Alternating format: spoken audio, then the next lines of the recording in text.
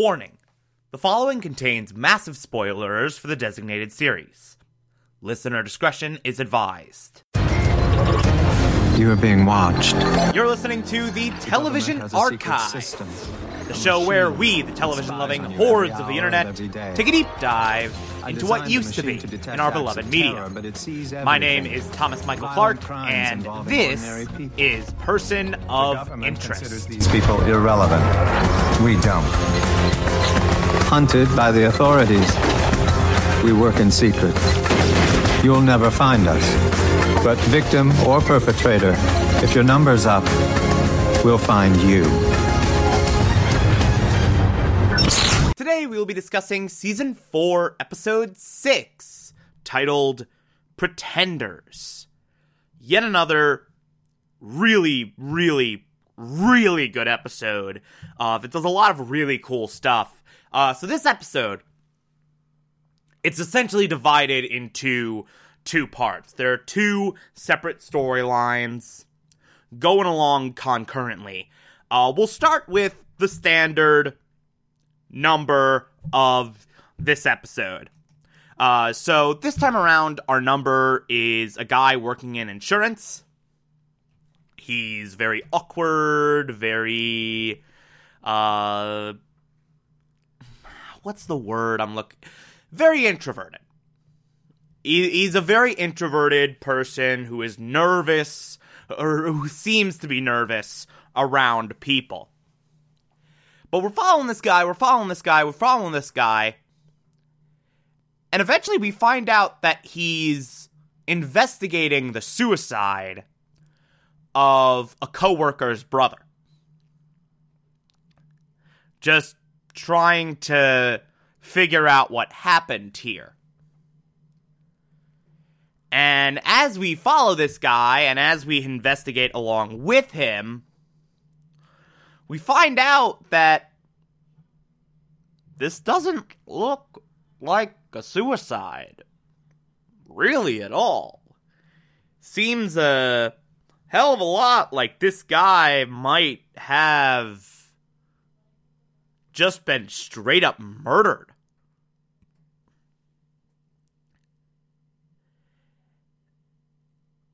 And this guy is on the trail of this dude's killers. This guy is on the trail of the people who killed his coworker's brother. And this guy, wow, he's not the best at investigating. He is not, he's very clearly unexperienced. At one point, he puts on, like, a fake detective guise, and it's just rough to watch him just totally misunderstand police procedures and be totally unconvincing. My favorite moments of this episode are the moments when Reese is just, like, playing along. It's like, hey, Detective Forge. It was Jack Forge, I believe it was. I'm Detective Riley. I guess we were working the same case. Let's compare notes. It's really great. It's really great. But he follows some phone calls, some phone records, figures out that he was in contact with this one guy working at an airport. He goes to talk to him. Walks in on a straight-up execution. With gasoline being poured on the body and everything. And immediately gets in the crosshairs of these people trying to kill him. Immediately gets in the crosshairs of these people in the midst of this execution. And Reese then rescues him, and we keep up the detective charade for a little bit. Fusco's having none of it. Fusco's just like, what is this? What is happening right now? This is really weird and dumb. But eventually, like, he's just like, oh crap, they're on to me. and just leaves and goes on his own again. And then he starts getting all these calls, these mysterious calls, and when he leaves his office at a discomfort over what's happening, he immediately gets kidnapped, and Reese rescues him. By the way, turns out the brother of this coworker was involved in smuggling very, high-intensity weapons, with, massively explosive rounds. Extremely deadly. And we get this great, great sequence where Reese is, fighting this one guy who has this prototype of the gun and is just firing these explosive rounds. And it's rough, man. It's really, really rough, and it's a great sequence. So after Reese, just mops the floor with all these guys, with all these kidnappers, this dude puts two and two together and is like, okay, you're not a cop. I don't know who you are, but you are not a detective. And he kind of even goes as far as to figure out that this was the man in the suit. He's like, there was this vigilante a few years ago, but he disappeared. They called him the man in the suit. Are you the man in the suit? He kind of figures it out on his own. And the level of fanboying this guy does over the man in the suit is beautiful to witness. At one point, he's like, you're like a superhero. And Reese is like, no, I'm not. And then Sean Fusco do, the cliche action movie thing of just driving up, very fast in separate cars and then slow motion walking towards them in badass fashion. And the dude's like, I mean, you are. You are a superhero. I especially love... Oh my god. Okay, so... The most self-aware they've ever been. The most self-aware this show has ever been. When Reese is talking in his normal, soft, gravelly voice. Talking all badass like he does. How are you doing that thing with your voice? What? Never mind.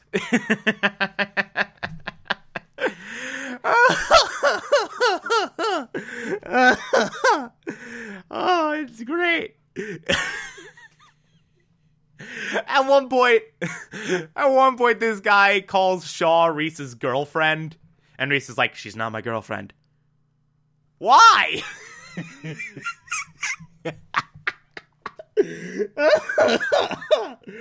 Oh, this guy is great. This guy is awesome. I love him. He is voice of the audience, quite honestly. But eventually, an attack on the precinct happens. They're holding him at the precinct. They got him in this room. Someone comes in as FBI and captures him. Some other guys come in as evidence lockup cops and take the prototype gun. And the guy who tried to take our number is Elias's right-hand man. So, our number is right now in the crosshairs of Elias. Reese immediately goes to Elias and is just like, hey, what the hell? And Elias gives the explanation of, okay, look, not what it looks like. I only made a move on this guy once. The other guy was this huge gun smuggler called the Armorer. And he's bad news. I have no interest in the gun trade, but I'm trying to make it so that it's not out of control, so that it's not, hugely ballooned out, so it doesn't, turn this city into Chicago. I mean, Chicago's a mess. Chicago's just a hell zone. I'm trying to keep New York more orderly than that.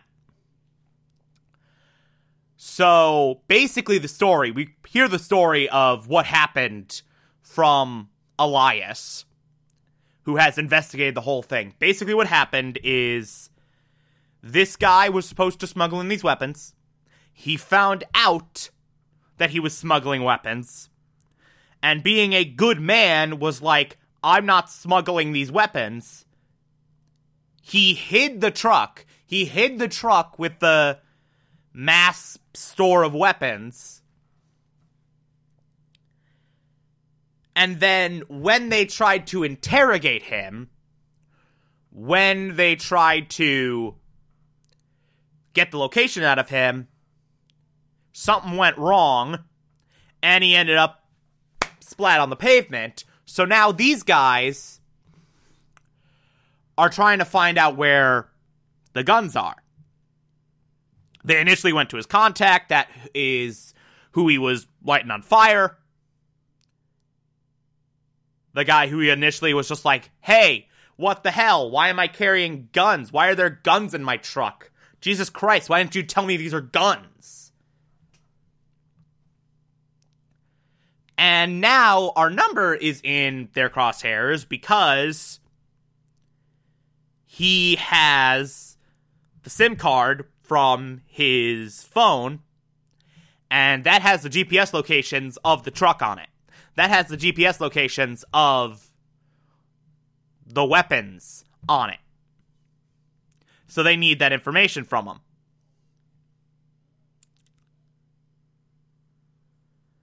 The dude, in Reese's words, literally has a treasure map in his pocket. And literally, as this is happening, this dude gets captured right out of Fusco's car, and he is in the hands of these weapons smugglers. They get the information out of him, and then they're like, okay, guess I don't need you anymore. And just before they kill him, Reese and Fusco show up. They get into this huge gunfight that's like really, really great and very well staged and very well done. They're able to save this guy. This guy, by the way, literally dives in front of a bullet for Reese. And there's this funny moment where, like, he's clearly shot in the arm. It's clearly a flesh wound. And he's like, am I gonna die? You were shot in the arm, not the head. Shut up. At one point, Elias shows up, takes all the guns, and is like, hey, so you are not really the guy behind this. Someone else was pulling the strings. Who is it? The guy does not tell him and elects to just flat out die. And that's that. Our number is safe. He returns back to his job. He's a hero for helping the NYPD stop a dangerous gun smuggler. Everyone loves him now. And everything's all good. But then Elias, now having figured out on his own who is responsible for this, sets a meet with the person at the top of this gun smuggling ring. And it is Dominic. Dominic created the Armorer as a fall guy to take the blame for if this went wrong for everything, basically. Basically, he created this guy so that nothing could trace back to him on the gun smuggling angle. And Dominic's like, hey, stop interfering in my business, stop interfering in my business. And Elias is like, hey, I'm not interfering in anything. I'm just conducting business of my own. Don't get in my way. So we have got a bit of a Cold War happening between the two biggest mob bosses in the city. Between Elias and Dominic. So yeah, there's that. Meanwhile, Finch, the entire time, Finch is like on the other side of the planet in Hong Kong for this conference for his professor Covenor. The his professor cover. He's supposed to give a lecture and all that. And he actually meets this woman who he hits it off with a bit. Who he has a little bit of interest in. She's actually the sponsor of this event. Working at a startup that's looking for an angel investor. And, they're sort of being very friendly. And then they get mugged on the street. All their shit gets stolen. This woman's purse, Finch's bag. Like, they take it and run. And Finch is, like, very insistent, like, no, let's not go to the police. Let's fix this ourselves. Let's fix this ourselves. Let's fix this ourselves. And he's like, I saw this writing on his plate. Like, let's figure out what that leads back to. And it leads back to a takeout place. This dude's a delivery guy. So, Finch and this woman show up. Finch knocks him off his bike and is like, where's our stuff? And it's in the dude's delivery bag. They take their bags and run. And they, at the end of this conference, have like a nice little send-off, a nice little deal. A nice little goodbye, like, hey, I got an angel investor thing in New York. Let's get some coffee, maybe. And Finch is like, okay, let's do that. And then as soon as she gets sent away, it is revealed that Finch orchestrated all of this. Finch orchestrated the mugging and getting the bags back and everything. And apparently he had this guy install something on her computer. Plant something on her computer. We don't know what, but this was for a larger game. And we figure out why very quickly, because turns out the potential angel investor in this woman's company is connected to Samaritan.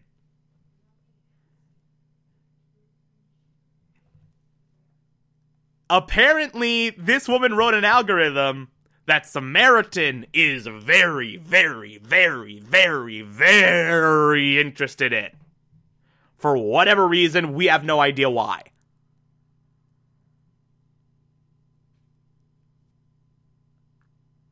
So there's that. Hey, remember the end of the last episode when Finch was like, hey, machine, we should talk? Not saying these two are connected, but it's a pretty damn good coincidence that these two events happened literally within an episode of each other. Just saying. Just saying. Anyway, great episode all around. If you like this, favorite the podcast, anchor.fm/TV archives, so that you can be here every single Monday through Friday as I go through every single episode of this and other shows. And you can find it on pretty much whatever podcatcher app you prefer. Feel free to call in as well. It's as simple as just to push of a button on the Anchor app. I'll play those on the show from time to time if you feel so inclined to send those in. Follow me on Twitter and Instagram, TomTom4468, and support the show. Patreon.com/Thomas Clark, pledges $1 a month. I appreciate everything I get through there. If you become a patron, you can also get access to the Television Archive Supplemental, which I'll put up there once every month. Just put up one last night, talking about The Parts You Lose, a film from one of the co-creators of *Halt and Catch Fire*. So I talked about how that was, and how it is extremely remarkable, and how unremarkable it is, and how little I have to say about it. It's fun. It's a fun time to watch me be very disappointed in the guy who created the most severely underrated show in all of television history, making a very, very, very mediocre film. Anyway, or if that doesn't work for you, you can also support this show directly via Anchor. I appreciate that as well. Tomorrow we will be discussing Season 4, Episode 7. Talk to you then.